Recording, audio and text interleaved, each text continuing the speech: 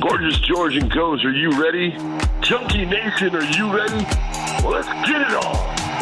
From the fight capital of the world, Las Vegas, Nevada, this is MMA Junkie Radio. We rollin'!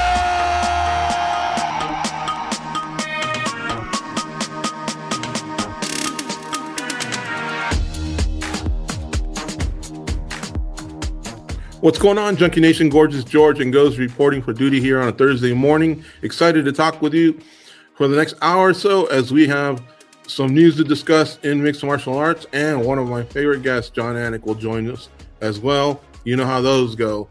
Those can go for a while because we touch on so much, and he's always so welcoming with his time. So, Bellator fights on the weekend. Two of those cards to discuss. The UFC, of course, has their fight night. The news, Anik.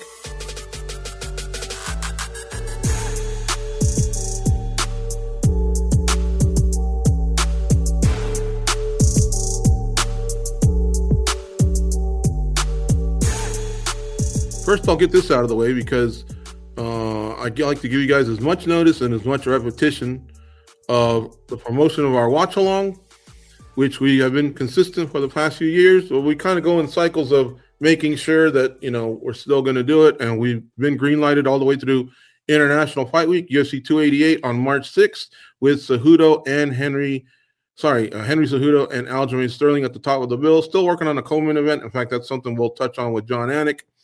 And then I believe it's June 10th, June 8th, UFC 289, Amanda Nunes versus Juliana Pena. I'm not too sure it goes, and I discussed that one too much. I'm not really happy about that main event. And then lastly, Alexander Volkanovski and Yair Rodriguez. At this moment, it appears that's the headline bout for the UFC 290 card, which is International Fight Week here in Las Vegas. I believe that one's July 8th, and June 10th would be the other one in June. June 10th, by the way, if you don't know, if you're a Canuck, be happy they're coming to Vancouver. Sorry, Calgary, you keep missing out on getting payback for a card that got all mangled about 10, maybe 15 years ago when Dana White famously said, "We'll be back and I'm going to make it up to you." What are you waiting for? Although this wouldn't have been a makeup, that's for sure. I really don't like the top of that card. But anyways, so yeah, lock it in. UFC 288, May 6th. Watch along. Let's get to the show. All right, guys. So they're still trying to fill the UFC 288 slot. Here's where we stand. Colby Covington says, I'm ready on 24 hours notice, 48 hours notice. And then when they probed a little, it really sounded like he had about a week or two notice to get ready to fly over there to be the weigh-in guy or possibly fight. And he made it. And that's not easy, folks, when you travel across the world on late notice to do it. He's never really out of shape. You got to commend him for that. But the whole 24, 48 hours notice, that was part of the shtick. And that's fine. That's what Colby Covington is right now. You know, he kind of gives you a different story of what's going on, and that's fine. I accept it. But, you know, Jesus, we're way further out from UFC 288 than what appears to be the notice that Covington was given, right? So you got to consider him a live player, unless he has a wedding or has something so important that he just, you know, already can't commit to it. I consider him a live player. It's just a matter of compensating him, right? Then you got Bilal Muhammad, who earlier in the week stated, I can make 275 but not 270. Then today he tweeted, I can make 270. And Gilbert Burns, who says, I'm in. Let's go. I just fought. I'm in shape. I want to fight. I want to fight frequently. By the way, that would be 3 times so far in 2023. Hats off to him for even considering it, right? Do you guys want to see 2 of those 3? Or what about this idea that's been floated around between Paulo Costa and Jan Blachowicz? Both have said, we're in. Although Blachowicz is saying he declined me. He said that in a tweet earlier today. Where do you stand on this? Yeah, I was a little confused by that. But you know, when it comes to Paulo Costa, I can understand that. You know, something like that, if it were to materialize that way, I would say do that, man, and just give everybody their proper due for an important situation like that. Not much is lost, you know. It's a middleweight and a light heavyweight. If you could do it, I'd say do it. But other than that, the welters? Well, yeah, no. If you could do Blachowicz and Paulo Costa and they can agree, to me, you don't lose much with that type of fight. I would maybe do something like that, and that would be entertaining. It'd be fun, but I don't really believe I just don't think that'll happen. But as far as like what you're left over with the other ones, man, it can get so tricky, right? Like I love that Bilal Muhammad's being more vocal though, right? Like he didn't have that problem before, but for some reason when this popped up, I feel like he kind of noticed that like when Gilbert Burns jumped the ball real quick, boom, got his name in there. I'm glad that he's got a response for that and he's getting in there. With Colby Covington, we really don't know. But I'll tell you this much, man. I feel like the UFC already knows whatever their answer is. This seemed like something they were going to tackle early on Monday. And I don't know that it takes that long to figure it out, right? You're either in or you're out. People that do things like this, Gilbert Burns, Colby Covington, I think they pretty much know they're going to be rewarded in the pocketbook. And so I don't think that, it's not like the UFC had to pick up the phone and call them, is what I'm getting at. So yeah, man, I hope that does clear up, because that card needs help. It needs help with that. Who do you want it to be of the three? I think I'm all for Colby versus Bilal, and the winner just gets Edwards and Abu Dhabi. I appreciate everything Burns is doing. That guy's got the biggest balls in the whole division. He's just taking on anyone, man. You know what I mean? It doesn't matter if it's Masvidal, and Masvidal's coming off 3 losses in his hometown, although Burns doesn't live far away. Or even Shemaev. Just give me that guy, the boogeyman. Like, he seems to be everywhere. I appreciate it, but it seems like the other two are closer to a title shot, and this would be definitive. Yeah, I mean, the only thing I don't like about it is the short notice of it, but at least they're both in the same boat, though. That's the thing, right? Bilal Muhammad has led us all to believe that he's just been training, and Colby Covington, we know if he just did it not too long ago, he just made weight, he's got to be somewhat in the right frame of mind. So it's like both guys are getting thrown in. So in that case, I'm kind of okay with it. As where with Gilbert Burns, it gets a little bit more tricky. I'd rather not, but hey, man, I love the way that dude fights. I wouldn't mind. Burns is in a good position to spoil things for either one of those two guys.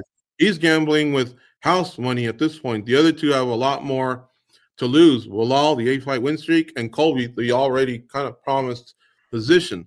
And I think for them, 24 hours, 48 hours is like an eternity. I bet you right now, I'm going to throw some numbers out. Let's just say they make $300,000 to just show. Don't worry about the win bonus. If you fight, we'll give you this. But because it's late notice, we'll double it to $600,000. And I could see both of them guys going, I'll do it for $1 million or $800,000. The UFC says 600 is all we got. And so they end the conversation, and now both of those guys are laying on their head on the pillow going, man, I could ruin my title shot, but I'm in shape. What if I win? I'll make 600 G's, and now that guy's out of my way, and I'm next. So they're thinking that, right? And then the UFC's going, holy shit, should we give them the $1 million? We're almost 2 weeks away. We need a co-main event. So they're kind of sleeping on that too. I bet you there's this little internal battle that happens in these days where both sides are just waiting, and then something finally locks in. Yeah, but I don't think it would take this long. I think now it's just a matter of how do we make this announcement or what. I think they've kind of figured it out by this point. It's Thursday. Yeah, something had to happen. And I wonder if it even helps Costa, or that Costa and Blachowicz are doing this, if it helps the UFC side, because if they get that, then the other guys are out of that big leverage payday where they can make some money. And I bet you that weighs on their minds too. That's the fun game. If you wind up not getting one of those big paydays, it's not fun, but it can be fun when you can capitalize, use the leverage, and make some of it. And then for us to speculate, it's just our jobs. All we know is that fight card could use, honestly, guys, both of those. Look what they have so far. We got our title fight. Okay, we have no problem with that. Jessica Andrade, Jon Anik, 2 top strawweights, I'm in. And then you got Drew Dober against Matt Frabola. Well, okay, that's cool, but that's not, you don't pay $85 for that. Right. You might be able to squeeze one of that in if the rest of the card has something, but you do have Bryce Mitchell against Movsar Evloev. I'm in. 15-1 against 16-0. I'm in for that one. Chaos Williams, Rings of Violence. Marina Rodriguez versus Verna Jandarova. I can handle that, but I can only handle either them or that other one I mentioned, Andrade versus Jan, as part of the main card. I don't need 2 strawweight fights on the main card. although all 4 of those ladies are gangsters, right? Mm-hmm. Then you got Devin Clark versus Kennedy and Chuck Wu. I'm down, but just not for the pay-per-view. I'm worried about the pay-per-view. That's what I'm worried about. I don't see 5 fights I can throw on the pay-per-view. I'll give you the title fight. I'll give you the Andrade or Marina Rodriguez and Verna Jandarova. I'll give you Mosar Evloev versus Bryce Mitchell. But that's about it.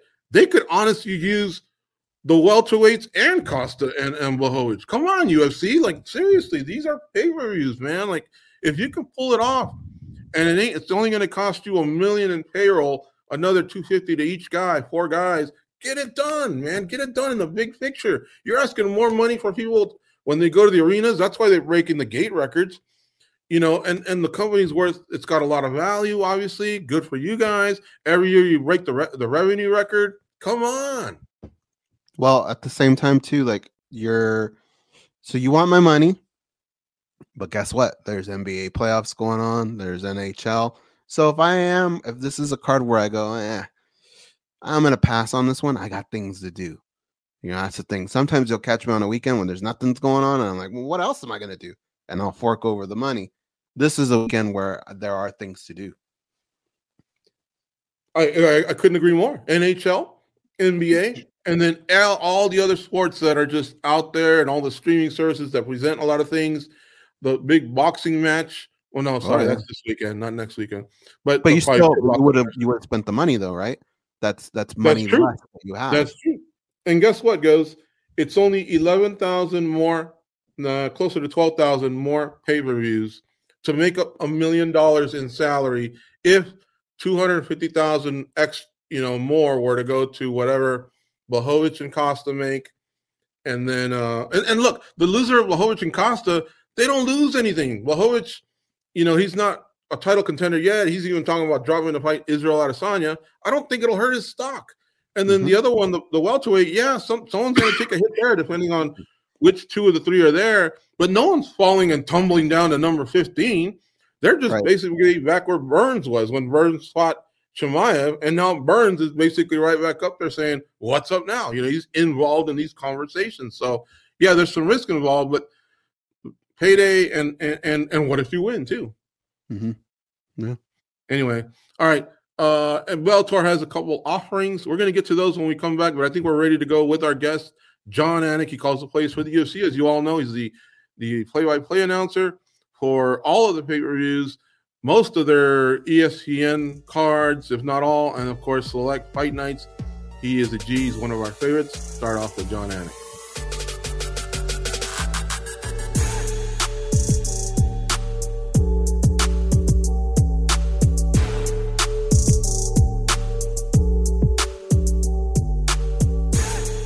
What's going on, Junkie Nation? Gorgeous George and Goes are back with another superstar in the world of combat sports. Future Hall of Famer Jon Anik joins us here on the program. What's up, J.A.?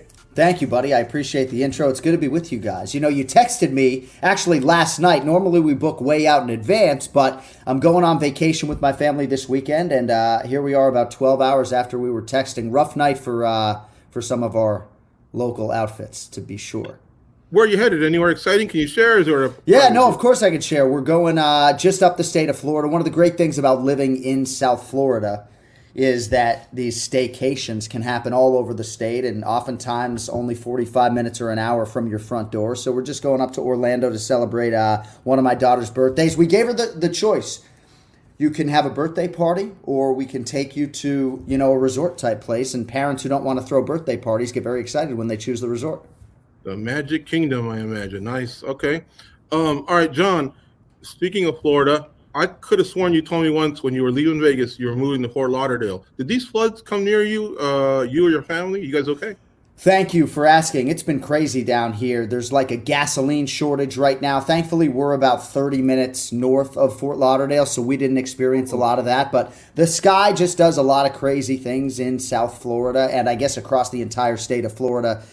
Oftentimes we find ourselves boarding up our houses and seeing tornadoes rip through the backyard, and there's just a lot of weather down here. I'll go 1 week having to put a hose in my pool because we haven't had rain in 2 weeks to having to drain it because it's overflowing. So thankfully we dodged this latest bullet, but it's always something with the sky down here, boys.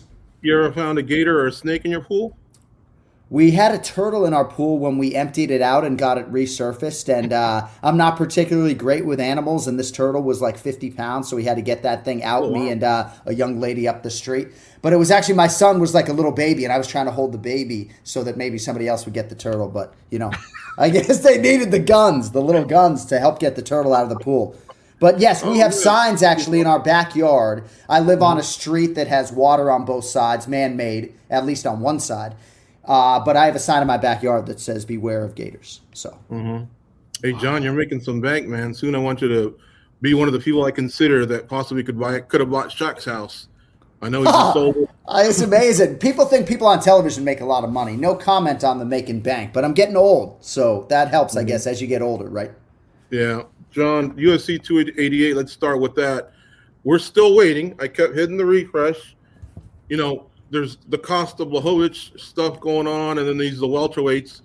Colby says he's ready to go. All you got to do is call him. At least that's what he told everybody in London. Bilal says, not only can I fight, I can make 170 now. The scale's set.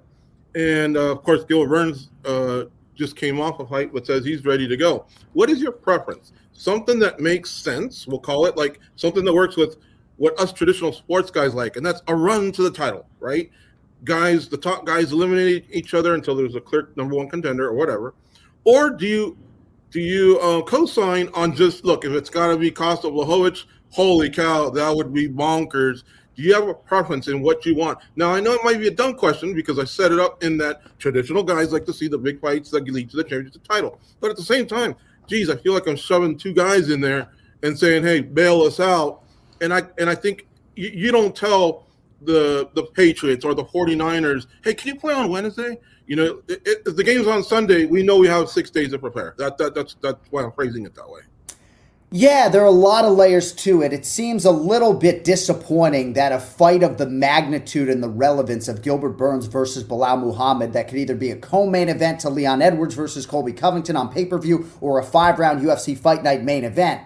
I would like to see that get the proper build-up and the training camp that goes with it on both sides. But here's the thing, and certainly Paulo Costa and Jan Blachowicz, that's a nice fight and maybe less relevant divisionally, obviously, as far as the light heavyweight division is concerned. But Khamzat Chimaev is the number one welterweight contender, but he has left the division. So that, and I've said this to Bilal's face, that made Bilal Muhammad on merit the number one contender, even if maybe it's Colby Covington who has the number next to his name. I don't look at the rankings. I have no idea who is the number one contender on paper right now. But because Khamzat Chimaev left the division, that's what elevated Bilal and gave him the ultimate ground there. I think a fight between him and Gilbert Burns makes all the sense in the world. I love the fact that in an era where champions like Israel Adesanya at times have gotten the opportunity to call their shot, that Leon Edwards is trying to call his shot. I do believe Colby Covington, inactive or otherwise, is one of the best pound-for-pound fighters in the world, and I understand that there's a case to be made for him as well. So I would like to see Gilbert Burns and Bilal Muhammad selfishly, because I am calling UFC 288 in a couple weeks, but bigger picture, I feel like both of those guys deserve the training camp that leads up to a fight that has such magnitude in terms of their career trajectories. Everybody in the sport of MMA loves the way you can explain and break these things down. And as the guy that captains the ship on fight night, is your input ever taken into these matchmaker meetings? I know they got to sell pay-per-views, and I know promises may have been made, or this guy showed up, but that's inconsistent. Sometimes what the president says, Dana White, Pavlovich was a backup fighter. He's fighting Blades this weekend. I don't see him in the John Jones talk, and it's happened in other cases. You know which ones. So, what about the communication there? I feel like you're the captain of the Titanic. Maybe I should use another ship because I don't want you to sink. But yeah. And Dana White is the owner of the White Star Line. But I imagine the owner and the captain might want to talk, or I don't know. Are you ever on a Zoom for these things? Because on fight night, you're telling us the importance of certain fights, but then sometimes, like I say, some of these things just become other things. Unequivocally, no. I certainly pick what I'm going to talk to Dana White about. Sometimes I'll have a conversation with Sean Shelby and Mick Maynard and try to sort of, see if I can get a lean here or there, but by and large, I really do try to stay in my lane. Now, there are times where I feel the need, and perhaps I should stay more in my lane, but to go public and either give a fighter like Belal Muhammad a platform based upon what he's accomplished, or push out a tweet that suggests, man, I understand why Colby's getting the shot, but can we at least acknowledge that Belal Muhammad hasn't lost in several years? Gilbert Burns is my fucking boy, but he has lost to Khamzat Chimaev and Kamaru Usman, right? So he has had big opportunities, and he hasn't necessarily won those fights. But I can make a case for Gilbert Burns as the number one contender right now. So, I feel torn. I can state a candidacy for a lot of these guys. But no, they do not ask for my opinion, and I am happily, gainfully employed as the lead play-by-play voice for the UFC, and I want to stay that way. But at the end of the day, as Joe Rogan always says, we are professional fans. Our hearts are invested in this as fans, and sometimes despite my twin brother's greatest efforts to shut my mouth, sometimes I can't always touch my top lip to my bottom lip the way I should. Well, trust me, as a guy that is having trouble separating his lips, you don't want to go there. But anyway, all right, UFC 288 also has a main event. I'm sure the UFC will deliver for us a co-main event. The main event is Aljamain Sterling versus Henry Cejudo. X's and O's, man, these guys are great fighters. I don't like to spend too much time on that because I think there's better representatives, especially on the junkie side, like our Dan Tom, that can bring that to the public. What I do want to ask you is this. We're talking about Nate Diaz almost a year before he fights again. Hey, did free agency work out for him? Francis Ngannou, he's kind of going through something. Did it work out for Henry Cejudo? He retired because he wanted more money, the right fights. He wanted Volkanovski at the time, but now we are almost 3 years later. He is walking straight into a title fight. So did the leverage game work, and does it offset not having, or entering with that much amount of rust on your body? Well, it's a good question, and I would almost throw it back on you, George, and say, what type of juice will we be able to extract from Henry Cejudo when it comes to this particular narrative in our fighter meeting, right? Why are you back here? Is the goal to be C4 and fight Alexander Volkanovski or Yair Rodriguez and become a 3-division champion to go with your Olympic gold medal? Is the goal to beat Aljamain Sterling, who, if he beats you, is probably the greatest bantamweight of all time? Is the goal financial? I don't think he's going to be given us any great revelation as far as his real estate career is concerned. I mean, it seemed like that was going to be his platform, his financial platform when he left fighting. And instead, it seems like, unless I'm ignorant on this, he's been monetizing YouTube, and he's a G. I mean, he is a brilliant, brilliant combat sports mind. I ingest so much of what he puts out there, but I don't know is the sort of long-winded answer. I don't know why Henry Cejudo is back. I think money has got to have a lot to do with it. C4 would be historic, but in thinking of that, that's why I woke up this morning, I thought about it, and I said, I'm going to give Francis Ngannou another 6 months. A lot of people are crapping on the guy saying it didn't work out or whatever, but, like Curtis Blades said in a pre-fight meeting, hey, this guy winds up fighting somebody for $50 million in Saudi Arabia. Maybe it did work out. Who knows? But, yeah, it'll be interesting to see what's in Cejudo's mind, because when he mentioned C4, I thought, wow, that would be historic. I like the matchup, but I don't like it as much now with him having not fought for a while and the beast that Volkanovski has become. Yeah, you're absolutely right. When the foundation was trying to be laid by Henry Cejudo for a fight against Alexander Volkanovski, Volkanovski was not the number one pound-for-pound fighter in the world. But it's going to be very interesting to see how Cejudo comes back from that. Dominic Cruz is a guy who right now is the consensus greatest bantamweight of all time. I don't have to tell you guys that he does not believe in ring rust at all. And if there were ever to be a combat sports athlete where I really wouldn't worry too much about a layoff, it probably would be Henry Cejudo. I did worry a little bit when I saw that he needed stitches pretty early on in training camp. It has been dealing with a pretty big welt under that left eye, but Henry Cejudo is a master preparer. He's not going to leave any stone unturned, and I expect him to, if he doesn't present his best version, to be pretty close. I think the bigger issue might just be the opponent. I feel like LeBron James, and I've used up 22 seconds as the 24 clock, and goes is standing wide open on the three-point line. So I'm going to get it to him in just a second, but a couple follow-ups. One, Dominic Cruz, he did say that. But it's easy to say when you wipe somebody out. All respect to Mizugaki, but when you wipe them out really quick, hey, you just had a good fight. I get it. But I've heard from 99% other fighters, ring rust is a mofo. So fighters slow down on that one. And the other one, that was an awesome gift you gave Volkanovski. he had to inform me. He had to ruin the moment and inform me he was a Nuggets fan, but I appreciate the loyalty. Then the Nuggets chimed in on social media, but it was all executed beautifully. But that was such a cool gift you gave him. Well, doesn't it show you just how real he is? That even in that moment, he couldn't fake to me that he was a Denver Nuggets fan and he wasn't overly elated to be receiving a Boston Celtics jersey. It is going to be interesting, though, because the Nuggets, of course, are the number 1 seed in the Western Conference. The Celtics, the number 2 seed in the Eastern Conference. They're both still alive as we sit here in late April. So let us hope that maybe they collide or the Celtics outlast the Nuggets, and then I can really go at Alexander Volkanovski. But he's just such a good dude, and I'm glad that crossed your wake, because a lot of people missed that, I think. Speaking of things crossing our way, how about you two using the playoff analogy and conveniently leaving out my team? You guys are sitting there with your cigars and your whiskeys. Cheers to the 49ers, the Patriots. John, you know what I mean, right? Your Patriots, my 49ers. I'll let you guys in on a secret. In about 5 years, this conversation is going to be a little bit different. Both of you guys are going to be sitting there with Browns. You heard it here first. All right. Well, that's one thing. The other thing is Triple C, man.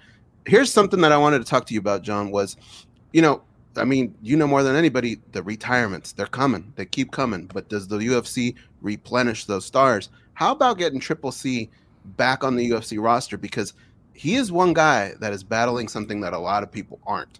He is battling being the greatest combat athlete of all time. That is something big on the plate.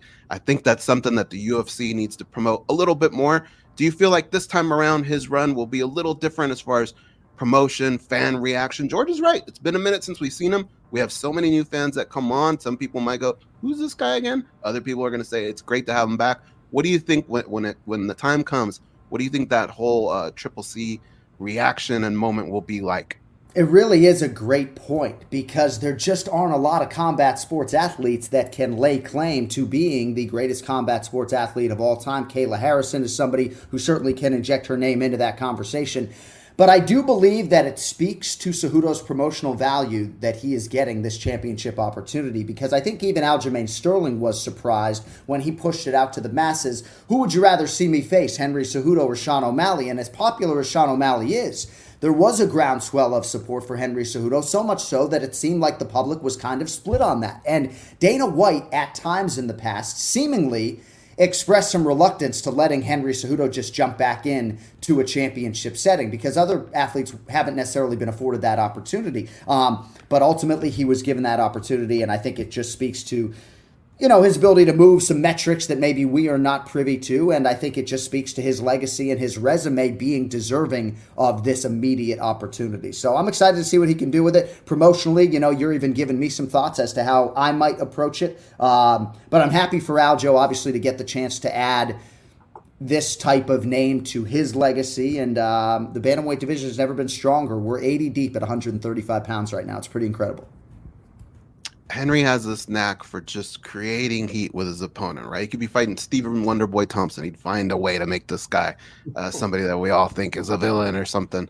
And he's great at that. And so what I wanted to ask you was, from your standpoint, calling a fight, fans, we love it when there's some kind of heat attached to a fight. It makes us forget about rankings for a second. We just want to see who's going to eat crow. But from your standpoint, calling a fight, does it make it easier for you? Does it make it more difficult?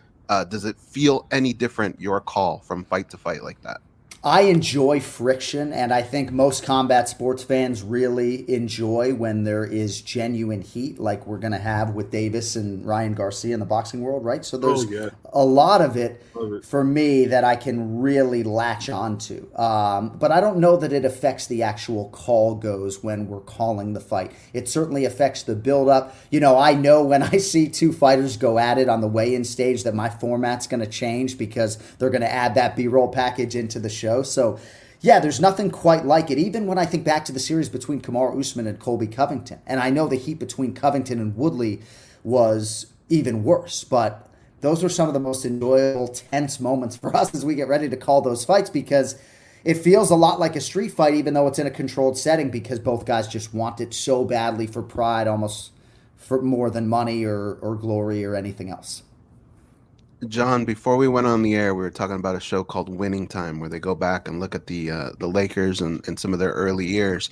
And throughout that series, you hear the play call during the game, right? And it reminds you of this moment where, like if you're watching a fight, if you're a fan, some people will say, okay, the booth has maybe evolved over the years. You have a lot of more actual fighters in the booth, right? And even in other sports, you have, Charles Barkley, Shaquille O'Neal. These guys are all getting into the mix, right? But the play call throughout the years has been a little bit different, and I've always been a fan of that more traditional era. That's great, but I also like the evolution of what's going on today in the younger cat. Yourself, do you ever put yourself in one of those holes? Like, to me, it kind of seemed like a mixture of both. Is there anything that you appreciate from the newer generation and something you appreciate from the older generation? Well, if I'm interpreting your question the right way, as far as the play-by-play style, I have to be willing to pivot. And you guys and I have talked a lot in the past about this blurred line between analyst and play-by-play announcer in mixed martial arts, which doesn't necessarily exist in a lot of these other sports. I'm watching playoff hockey last night, and the man who I believe is the greatest play-by-play announcer of all time, Sean McDonough, he's going wall-to-wall during this hockey game, even though there are pictures. And our sport doesn't necessarily need that. We do like to let a lot of the natural sound in. I've had to pivot from 2-man broadcast booths to 3-man broadcast booths, doing post-fight interviews, and not every broadcast is different. I think you got to think at this point I'm coming up on, 15, 16 different broadcast combinations, but I'm always willing to give whatever the broadcast needs, and that can mean during an individual fight. I'll just tell you guys, just peel back the curtain a little bit. One thing that I noticed with Joe Rogan and Daniel Cormier in that troika, they both start very strong. So first prelim of the night, I kind of feel like traditionally on pay-per-view night, not as much is going to be expected of me because those guys are just so juiced and geeked and yoked to be there for fight number one that they're just ready to go. So, I've tried to adjust. We take it very seriously. We're trying to be as listenable as possible for 8 hours, and we've never had a perfect show, but the goal will never change. We're trying to enhance the live event, and any time that there's a suggestion that we've taken away from a fight because of our commentary, that's not a good night for me. Did I answer your question? Yeah. I do want to ask you something because you brought something up earlier. Endeavor, right? WWE and all that. Our job is to sit there and analyze everything and figure out, okay, how can this work for both? Can they help each other out? Fighters and wrestlers. But one thing that got me going was, all right, well, what about the things that WWE does succeed in as far as the theatrics of the entrances of everybody that walks in and all that stuff and how crazy the play-by-play can get. Do you ever think about what that can affect maybe your guys' broadcast? Like, do you ever think at any point the two entities will talk and maybe share things like, hey, we believe that this should be added on the broadcast side and vice versa, the UFC to WWE? Have you ever thought about that? Not until this moment, but I wouldn't be surprised if our chief of content, Craig Borsari, and Zach Candido were to talk to their guys and maybe do some idea sharing. I remember when I covered the first mixed martial arts event of my broadcasting career, Elite XC1 in Tunica, I guess they call it South Haven, Mississippi in 2007. And as much as I love that live event, I was a little off put with like the dragons breathing fire as the fighters would walk out. Perhaps that was the boxing traditionalist in me at the time. But I don't know. I never sort of gravitated towards the theatrics. Obviously, I appreciate what Adesanya and some other fighters have done to make their walkout special. And I'm all for the synergy, right? Like, I am not a lifelong professional wrestling fan, but every time I come across it on TV, I can't take my eyes off of it. So I think there's some synergy to be had. I think it'd be cool if, we led into them or vice versa, and we could do some sort of crossover leading into the broadcast. I think there are a lot of opportunities for cross-promotional success, and happy to do my part in any way possible. Would you like to work that booth? I just don't think I'm qualified, but I'm ready for any challenge. I'm sure there are a lot of people who would suggest I'm not qualified to call an NFL football game at this point in time. I might challenge that. But no, I just don't have any sort of historical framework for the WWE, not unlike hockey. And even though I followed the Bruins for years, there would be some very difficult transitions for me. Not a great night for the Boston Bruins. And my daughters... Oh, I thought you were going to counterpunch me and ask me how the Lakers did. No, I'm too old to be throwing darts like that, right? No, my daughters are Boston Bruins fans, but I got back from Dallas last night, and I walked into my daughter's bedroom at 9:45 p.m., and I saw her Florida Panthers sweatshirt as part of her outfit for today. And at that point, Panthers were up 3-2, and Dad just wasn't having it. So I was like, hang on. I was like, you can wear that sweatshirt anytime you want, except when these two teams are playing in a playoff series. So you can't wear your Florida Panthers sweatshirt to school tomorrow. Sorry. Yeah, I think you can definitely call WWE because you can do anything, is what I've noticed. Jimmy Smith, I never knew he had it in him to do WWE, and I enjoyed his run as well. When you have immense talent like you guys, the crossover is just a matter of like, give me a few weeks to prepare, and let's go.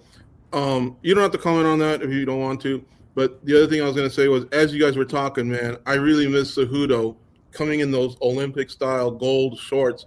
I wish there was still something that Venom and the UFC could work out so these fighters do have that the fighters can show off their personality. Like you said, John, sometimes dragons and fireworks might be too much for some. Dana White doesn't like it. I'm a fan of the stage. I'm a fan of theatrics. I think it makes someone in the arena go, well, who's that guy? Well, geez, I'm going to look him up. Why is he wearing gold? I hear the Olympic music.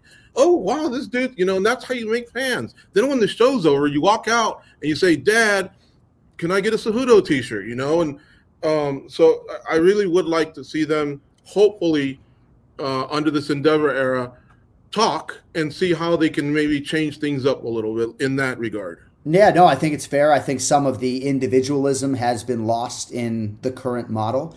And I do believe that if you had the right person on MMA Junkie Radio, be it somebody from Venom or the UFC, they'd be receptive to that. I don't have all the information. I think there are probably some reasons as to why it has been pretty uniform. They have made some exceptions for Bryce Mitchell getting his camo shorts, but yeah, I mean, I'm not the biggest skull and crossbones guy in the world, but I'm all for the ability for these fighters to represent themselves. Gilbert Burns is synonymous with a Brazilian flag headband, is he not?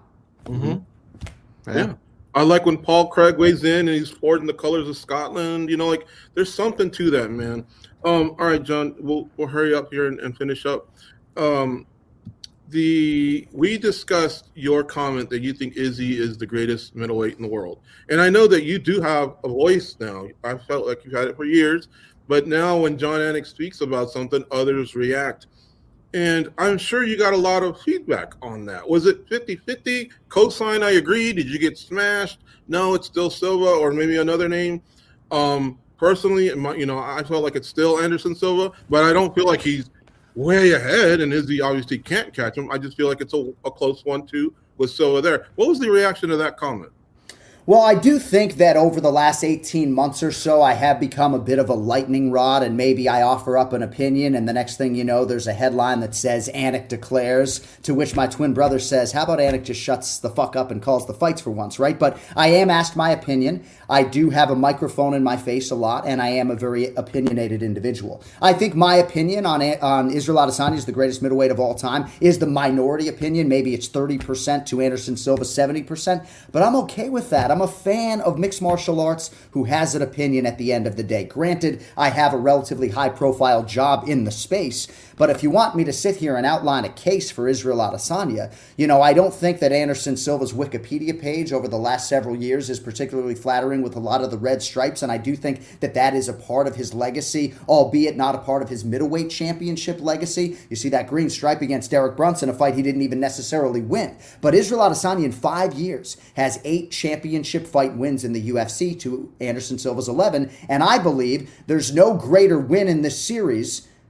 than the win that Israel Adesanya had over Robert Whittaker, and he beat him twice. So I don't think you can overstate the value of 2 wins over Robert Whittaker. Humbly, I believe mixed martial arts is on an incline, so I believe this era to be deeper and better. There's going to be a lot of people that are going to come out here and denigrate the likes of Paulo Costa and Jared Cannonier and some of these other middleweight contenders. I believe Adesanya's era has been better, and on the strength of the win over Alex Pineda right now, humbly, I submit to you the opinion of one man here in South Florida. I believe Israel Adesanya is the greatest middleweight champion of all time.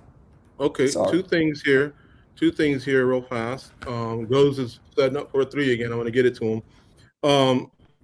Silva has twice as many title defenses. Where does title defenses weigh in these discussions? And 2, I get it. I mean, yes, the tail end of the career, not flattering. The same could be said about BJ Penn or whatever. But I think most of the times when we do discuss GOAT talk or best ever talk or pound for pound talk, we kind of talk, well, not pound for pound. Pound for pound is more current. We talk about the run, and then we know that Father Time pretty much gets a piece of everybody, almost everybody, minus your GSPs and Joneses. More on that later. But I mean, does that not factor in with you? It's kind of, yeah, he's 40-something, but I think towards the end he just felt like I can still compete. The body's still responding. Sure. I may take an L, but by the way, 16 straight, 10 title defenses. Could have been 11 if not for Travis Lutter. Could have been maybe even 15 if not for, you need me to bail out the show. I got to fight Bonner, or I got to fight Griffin or James Irvin on 3 weeks' notice. So there was a few things there too. I don't know.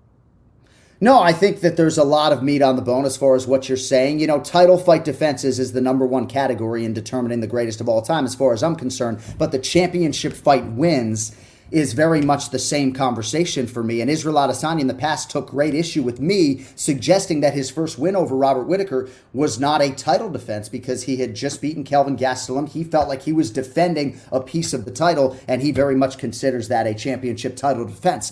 But it's a broader group of the elite great mixed martial artists who aren't willing to have their legacy potentially be compromised a little bit by a bunch of late career losses, right? I'm talking about even Daniel Cormier. Stipe is never going to allow for that to happen. George St. Pierre, Khabib Nurmagomedov, the list goes on and on. There are a lot of guys that don't want to have 8, 9, 10 losses in mixed martial arts as a consensus greatest of all time. So certainly for me, Anderson Silva is one of the all-time greats of this sport. I look forward to his Hall of Fame induction, and I regret that I've maybe been attached to this a little bit more than I would like, but I'm very convicted in my belief that Israel Adesanya is probably going to have more title fight wins when all is said and done, and I don't know, I just see his era as just being stronger with respect to Rich Franklin and everybody else. He definitely has more time to not only catch him, surpass them all. Israel's outstanding. I will disagree, though, with Israel Adesanya. The minute the bell rings, you cease being the interim champion, and you're the title challenger to the undisputed, which is what happened against Robert Whittaker. So that doesn't count as a title defense. And Izzy, don't get mad at me, because at the end of your press conference, you said, as long as you spit the truth, all respect. So even though we disagree, that's the truth, and that's how it is. It's not a title defense. I'm sorry. All right. Goes, what you got for Jon Anik? I know you wanted to get a few more in here before we let him go.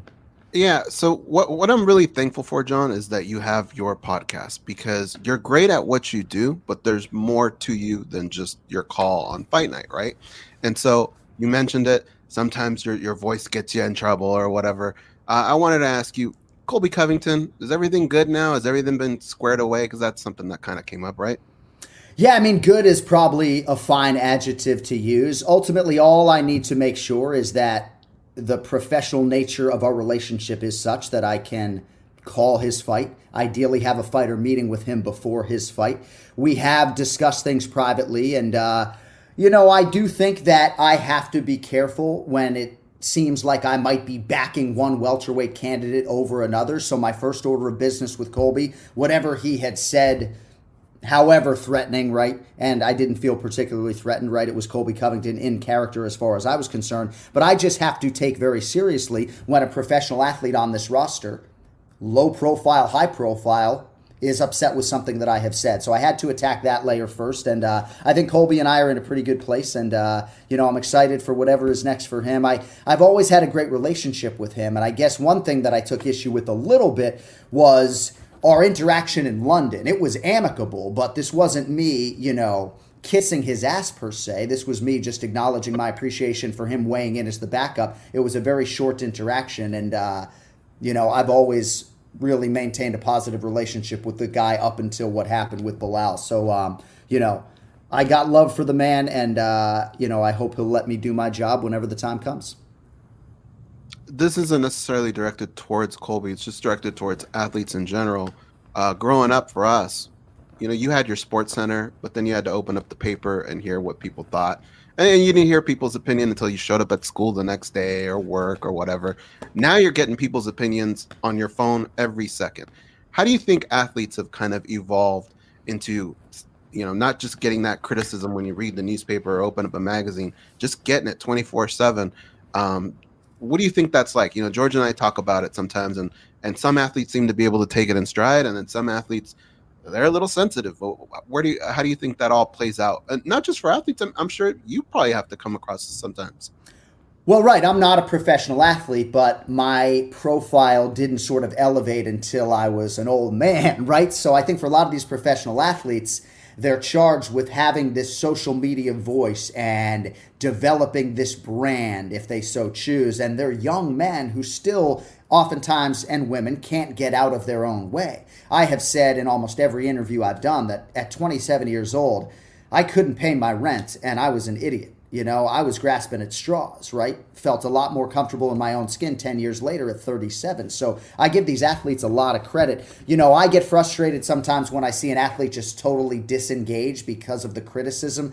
And it's easier said than done to have a thick skin, right? I mean, the way some of this stuff rolls off my back in terms of the criticism that I don't think is warranted. Obviously, the constructive criticism, I'll eat that stuff breakfast, lunch, and dinner. But the criticism that maybe I don't think is warranted rolls off my back in a different way at 44 than it did at 31 years of age. So I feel like the professional athlete of this era does have a wisdom that maybe the previous generation did not, but it's really, really challenging, you know, when you win a fight even and people don't think you've won that fight. Oftentimes the venom can be worse than if you've lost a fight that the masses think you actually won. So I give our roster a lot of credit for navigating what can be a very challenging space. Jon, I want to be respectful of your time. Are you good? I got some rapid fire, but if not, we'll wrap up. We've already gone over half hour. Okay. Hit me, brother. Do the Aniks watch the pay-per-views at home, and what's that experience like for them? So my twin brother watches by himself. Oftentimes my wife just can't stay up past 10 p.m. Eastern time because she's hitting it hard with one of our 3 kids, usually at 5 a.m. But my twin brother is locked and loaded. And candidly, bro, he didn't even come to UFC 287 in Miami, which is 55 minutes from his front door because he enjoys the pay-per-view experience so much. He's selective at times with which shows he actually attends, but nothing makes me happier than to have my twin bro, sitting right behind the broadcast booth. But yeah, he's really the one who ingest this stuff at the rate that I do. All respect to Jason, but I kind of meant your kids. Oh, so they're older now. So my daughter came to UFC 287 for the first time. She's 11 years old. She did leave after the Masvidal Burns fight because she was absolutely exhausted. I knew she probably couldn't stay up for the main event. My 9-year-old daughter is all about it. Loves watching the fights whenever I'm watching on my phone. I remember one time the Beverly Hills Ninja, Jordan Wright, was fighting. And the next morning she woke up and she said, "Did the Beverly Hills Ninja win?" I said, "No, he did not win the fight." But she's all about it. She was too young to go to UFC 287. And my son, every time he sees the UFC on TV, he just wants to go in the living room and act it out and actually fight. So he's not quite there yet. You see one of them doing what you do in the future? Yeah, I think, my eldest daughter seemingly has the chops to do some form of television. I wouldn't think it would be in the sporting world, but she's already read a teleprompter and seemed to have some ability to do that. She's a pretty good orator as far as her diction is concerned, so we'll see. I saw a story on the internet that said something. I'm not going to get this right, but something about an older guy took his daughter to a sports game. Maybe it was a College World Series or something like that. And years later, she was now calling it, and he was in the stands as a fan. But just that connection, and then obviously time changes everything. She's older now, and he and those trips inspired her to do. Be involved in the game somehow. Yeah, there are a lot of sort of legacies in broadcasting when you talk about, and even non-broadcasting, Will McDonough and Sean McDonough, even though Will wasn't necessarily a broadcaster. He did a lot of TV work, but he was more known as a Boston Globe columnist. But obviously Joe Buck and Jack Buck and Ian Eagle and his son doing good things in the modern day. So, no, that would be cool for me. I think for most parents, there's some reluctance to sort of like give any sort of appreciable push to your kids into your own industry. And television can be brutal, right? So not as brutal as being a fighter, but TV can be a pretty ruthless world as well. So, maybe a soft little Heisman push if Riley wants to do it. We'll see. How much are the producers talking to you when you guys do the in octagon post-fight? Like, wrap it up, let it go. I'm sure it has to do with the timing and the spacing of the show, but how brutal is that? The other day I heard DC he had to cut someone off and rush off, but is that like, not intimidating, but is that a stressful position? Well, if it ever gets to be too much traffic in your ear, you can always just pop your earpiece out. I mean, ultimately, when you have the microphone, you do have control of the broadcast. And I think only once in 11 years of doing this was it ever too much direction that I had to actually pop out the earpiece. Our producers are the best in the business. Yeah, oftentimes it's clock related. It's never about question formation, at least in my experience. But yeah, rap, one more. And sometimes there might be a navigation like they had with Clay Guida, where all of a sudden you weren't expecting to do a loser interview, but you end up doing one. But yeah, it can be a tricky situation. The more challenging thing is just being able to take a producer, count from 20 down. You become very conditioned to this experience when you get the repetitions. But, going off the air as I'm talking and doing that rollout on pay-per-view in my ear, I'm hearing 20, 19, 18, and I'm talking. And for a lot of people, when the first time they have to take a TV count as you're going to break, for a lot of people it can be challenging. So experience wins all, man. You know that. Tell us something about Fight Night. Your predecessor, Mike Goldberg, used to piss like 10, 12 times per show. I mean, he'd be rushing back in. I think he used to pound the energy drinks. I don't know. But how about you? Is there something we don't know about you that happens on Fight Night consistently, whether it's maybe your twin brother maybe throwing you off your game, making you laugh, or, you got a bag of Cheetos? I don't know. Do you have anything that a lot of people wouldn't know that you do on Fight Night that just keeps it going? Yeah, we've lost a lot of people. In fact, John, let me say this. If you can tie it into this, too, Joe Rogan used to say that before the show, he used to eat eggs and waffles and chicken because it's such a long day of broadcasting, he needed the calories. So maybe tie it into something like that.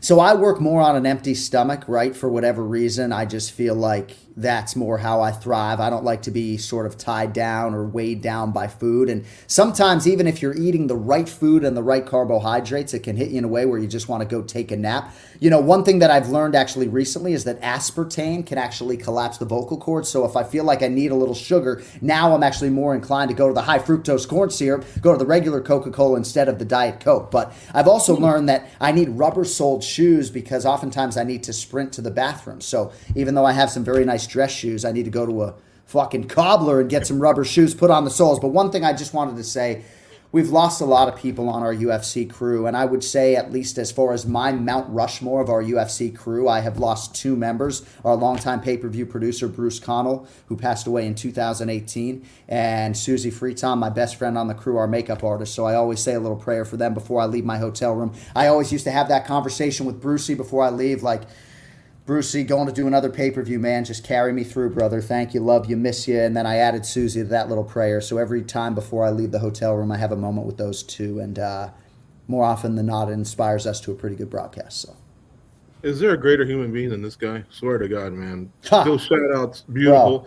All right, we're almost done. Who's got a better chance, the Celtics or Bruins going all the way? Is your heart equal to both? I know you mentioned McDonough earlier. I'm sure you maybe caught the tail end of Johnny Most. A lot of history there. I'm a Chick Hearn Vin Scully guy personally. But anyway, what do you think of these two? They're formidable teams. The Bruins record-setting. Celtics obviously pretty hot as well. It's hard to not want this one really badly for the Boston Bruins based upon the regular season that they had. I am a former Celtics season ticket holder for 2 years. Basketball was my foremost sport. Actually, my mom just gave me a picture of me playing high school basketball right there. So basketball was my sport growing up. So I always feel an attachment to the Celtics. And, my mother at one point when she was babysitting, Bob Wolf, who was an agent, brought John Havlicek home to surprise her because Honda was her favorite player. So my family is very, very attached to the Boston Celtics. But if you're asking me right now which outfit I think has the best chance to win it all, it's the Celtics. I believe right now the Celtics are the best team in the NBA. The Bruins lost last night. It's probably their worst game of the year. The Celtics are the best team in the NBA right now. The best team doesn't always win, but I do believe the Celtics are better than the Bucks, and I do believe the Larry O'Brien Trophy is going to be on the duck boats here in the not-too-distant future. 1 to 10, what do I get for this? And Havlicek steals the ball. That's a good Johnny Most, yeah. The all-timer Johnny Most. That's pretty good. Last one. If Jones were to lose to Stipe, does GSP become the GOAT? Or what's your GOAT? I should ask you this. I think everyone's accepted Jones as the GOAT now with that second title, but where does that stand and could that affect him? It's hard, right? Because so much of the John Jones versus George St. Pierre argument is rooted in the fact that Jon Jones is unblemished and has never lost in MMA. So were we to all of a sudden have a loss, yeah, I mean, that would reopen the conversation, I would think. Khabib Nurmagomedov just doesn't necessarily have the longevity to hold down that number one slot. But certainly, were Jon Jones to suffer a loss, even as a heavyweight, yeah, I mean, there are a lot of people, as you guys know, that still do consider GSP number one. I certainly felt that when I was with him recently in Miami. But yeah, skill for skill, Jon Jones, for me, greatest mixed martial arts athlete I've ever seen. John, thank you so much for the time. I know we took a lot of it. Somehow I trap you and say, oh, just a quick one, and you fall for it every time, honestly. Maybe when you turn my age, you'll be more you'll have more wisdom and see that older guys trap younger guys all the time with these It's always my pleasure. I know I got to be sharp when Goes is hitting me with the hard-hitting questions. He actually was actually pretty tame on me today, which is kind of nice. But you guys know I always got mad love for you guys, the OGs, and I always got time for you. I wish you all the best with your health. And, yeah, when you texted me, dude, any fucking time you need me, you just say the word. Always here for you boys. Awesome. Love you, buddy. Knock it out in a few weeks like you always do in Newark. We'll be tuning in. We do our watch-alongs, and we just love the broadcast. Whether it's you, Joe, and DC, or you and whoever, it's always a quality squad bringing it to us, killing it as always. Thank you, John. Have a good day. We'll talk to you soon. Thank you, boys. Much love. Talk to you soon. All right, see you. Holy cow, Goes. I'm a little embarrassed. We kept them over 40 minutes. It doesn't feel like it, though. It doesn't. It never does. It never does. Time flies. We talked about so much. We got his input on 288. Seems like he would rather give those guys the proper preparation for that key spot versus Leon Edwards. But at the same time, they hand him the script and he runs with it. Like I was trying to tell him, he's it's like the captain of the ship, right? And the owner tells you, we got this much in weight and storage, and we got these people in first class. You got high seas and winds. Hope you make it to New York, whatever. You get your instruction, then it's his job to do whatever he has to do. But it's always nice to hear his opinion on what he likes, because part of his job, as he's calling the fights, is to talk about the importance of the fight. Is he leading these guys towards the winner could get a title shot? Or is this just a fun fight that the fans want? So I honestly wish he was a part of that. JR told us before that he was in those types of meetings with Vince McMahon and Vince Russo and some of the other guys when they discussed direction of their pay-per-view main events and what they want to say. That's because he was on the call. I think it helped that part as well. He's a busy guy. I don't know if he wants to dedicate another hour of his week to something else other than his kids, but still, it was nice to get his input. I know those interviews are always a lot of fun because, John is like the type of guy where even if we couldn't talk MMA, we could talk about so many different things. And he's just kind of like a guy's guy. To me, that's like a guy like Jon Anik and even Jason Anik. Those are guys that you're trying to get to buy your pay-per-view. How heavy is Dad's turtle, by the way? The 55-pound turtle story was funny. Isn't he closer to like 80 or 90? He's got to be, yeah. Yeah, Peanut's probably about 90 pounds, yeah. Yeah, that's not an easy carry. Mm-hmm. He said he tried to carry his kid so he could get out of. I appreciate that. Though. Was he with Zap from American Gladiators? What kind of lady do you want to turn it over to? She wants to be a power lifter or something. So Carmouche defends against Deanna Bennett. She's defending her title. Carmouche, man, don't sleep on her. She's had a pretty good career over Strikeforce, UFC, and now Bellator. And now vanquishing Juliana Velasquez and people that said, well, you shouldn't have won that fight or whatever. Velasquez was the better fighter. She proved that she wasn't. And now she's finished her, for the second time. She's won 5 straight. This will be her second title defense. She really only loses the top fighters like Valentina Shevchenko, Isha Tate, Alexis Davis a couple of times, Ronda Rousey, Sarah Kaufman. A lot of these are just either champions or former champions. And I got to remind people she gave Shevchenko a loss like about a decade ago or something like that. So he's really 1-1 against her. But what do you think of this main event over at Bellator 294, the Gorilla against Deanna Bennett? I was going to say the exact same thing. Is like, how long are we going to mention Liz Carmouche's name and just act like, she's been around a while? Like, she has. but she's a formidable fighter. Like, what I like about her, she makes adjustments in fights. I think this is a really, really good fighter, and I think she's come across in her losses greatness. You know, her losses have come to great fighters, and I applaud Bellator. I love that they have her there. These back-to-back cards, man, I kind of like them. I dig when they do it. It's exciting, and yeah, this is one that I'm excited to see. And only Marlies Conan has finished Liz Carmouche. So incredible career she's had. This other card features fighters like Terrell Fortune, who's been around for a while now. Danny Sabatello, a favorite of ours.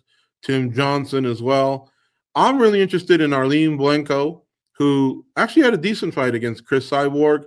But Sarah McMahon now comes over and she says, hey, look, I want to fight Cyborg or whoever. I want to fight for the title. And if she can beat Blanco, she might be in a position to do so. Now, she'll be fighting at 45. We used to see her in the UFC at 35. So we'll see how that one works out. I don't think she can. You don't think she can beat Arlene Blanco? Arlene Blanco doesn't get the credit that she deserves. She's a very, very tough fighter. And Sarah's going up in weight. I think this might be one of those fights where you see somebody coming over from the UFC and it doesn't work out. Possibly.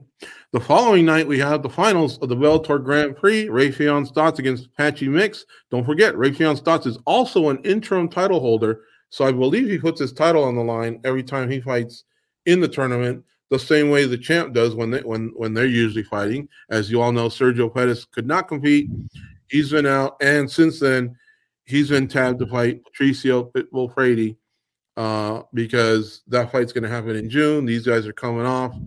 I think Bellator just thought, if our champ's ready to go, let's give him someone. And that's pretty historic, and arguably Patricio Frady's the #1 fighter ever at Bellator. So that kind of gives you some privileges, some velvet rope privileges, we'll call it. Stotts and Mix, the winner will get $1 million, the Grand Prix belt, the interim title belt, and that shot against the winner of Frady versus Pettis. So that's not a bad consolation prize there. I've been flipping and flopping all week. I like Patchy Mix throughout the whole tournament, but Stotts is a beast, man, with a motor. And if he doesn't get caught in that web of that body triangle that Mix is so good at, he's pretty formidable in the stand-up. So I've been going back and forth on this one, but as of right now, I'm residing with Stotts. It's not, sometimes you have these fights where early on in the fight, you could tell what direction it's going to go in. Patchy Mix has this style where he's always going to be in the fight. And you're right, the motor, that's going to kind of come to play a lot in this fight. So I think I'm going to end up going Patchy Mix. But I one thing for sure is I think it's going to be a really good fight. And I do think it's going to go deep. I like the Saturday card just a little bit better. Elimele McFarland in the co-main event against Kana Watanabe. Aaron Pico is back. He fights James Gonzalez. Ray Borg, he's coming over from Eagle FC. He's fighting Kyoji Horiguchi at 125, may I add. Both guys went to 135 and had good careers there, but they're back at 125. So this will factor into the USA Today Sports MMA Junkie rankings, in my opinion, especially if one guy starts as the next. Yancy Medeiros, a very popular fighter. He's fighting on the card. Mads Vernell versus Justin Gonzalez. Oh, a quick plug for Yancy Medeiros. Apparently our colleagues, Nolan King and Matt Erickson, have been working on something with Yancy for the past few months. I can't wait to see it. I don't think it's dropped yet, right, Goes? I don't think so, no. Yeah, they said they have kind of do a special feature on them, we'll call it. And it's been in the works for a while. Our colleague Matt Erickson has been public with this, so I'm not outing him, but he had a health issue that kind of set this thing back, and now they're catching up with Yancy and putting the finishing touches. But if they say it's good, I know it's good. Keep an eye on that. Kai Kamaka is also on the card. Keone Diggs, a few other names. You should check out this card. They're back-to-back nights. They're out in Hawaii. Early start times, 8 p.m. Eastern for the Saturday card. And we have 8:30 p.m. Eastern for the Friday card. Goes in closing, I should say, Pavlovich versus Blades this weekend. I've been going back and forth. We have a standout striker in Pavlovich who just KOs the shit out of everyone against a standout wrestler in Blades who can suffocate you if he takes you down. To be fair, I like Blades' hands. He's been punching people too. And I'm sure Pavlovich on the ground is probably, gotten better. I just don't know if he can make up the time to ever catch, somebody that's been wrestling all their life like a Curtis Blades. But this fight is pivotal in the heavyweight division. We got a champion who left the company and a champion who's talking about retirement, who's going to be fighting a former champion who's probably fighting his last fight. So I see this division kind of wide open, and this fight I think is going to have a big say in the future of the division going forward. Yeah, it's interesting because I've gone back and forth on it too, but where I ended up settling is I just feel like I don't want to call it striker versus grappler because they can, they're well-rounded fighters, but they are better at one thing than the other. And I feel like in the deficiencies, I think Curtis Blade is a little bit better of a striker than Pavlovich is a grappler. And that's enough for me to say I think it's going to be Curtis Blades on this one. I agree. As long as he's not too stubborn and stands for too long, you just can't do it over and over. Now, that said, I remember saying Izzy should exploit Pereira's ground game and go to that wrestling, put it in his head. Hey, it's there when I want it. I can keep you down. I can win rounds. I can drain the gas tank. He didn't, and he won. So now he could have also lost because Pereira was also teeing off on him. But that roll of the dice, it happens. And I think it's that fight or flight mode. I just have to accept that some fighters can develop a game plan, but once things start, man, you really are looking for even a kitchen sink to throw at the fucking guy if you have to. You know what I mean? Yeah. It's not that easy to stay composed and follow the game plan. At least not until they sit you on the stool and look in your eye and go, hey, what did we talk about for the last 8 weeks? Anyway, tune in. You got to check that out. That happens this weekend on ESPN Plus, and it starts at 4 p.m. Eastern, 1 p.m. Pacific. So it's an early fight card. That's the main card, by the way. These fights are going to start early, and that'll lead into Bellator, and I don't think it'll interrupt with NHL and NBA playoff viewership, if you will, if you like sports like Goes and I. Brad Tavares, friend of the show, he's on the card. Bobby King is back. He fights Jared Gordon. And a few other matchups here. Hani Yahya, I always enjoy watching him.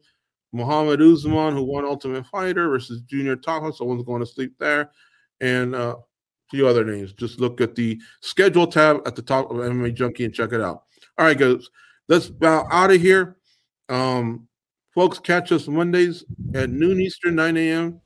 In addition to the 2 Junkie radio shows on Monday and Thursday, catch us live on Mondays when we do Spinning Back Click with our colleagues, noon Eastern, 9 a.m. Pacific.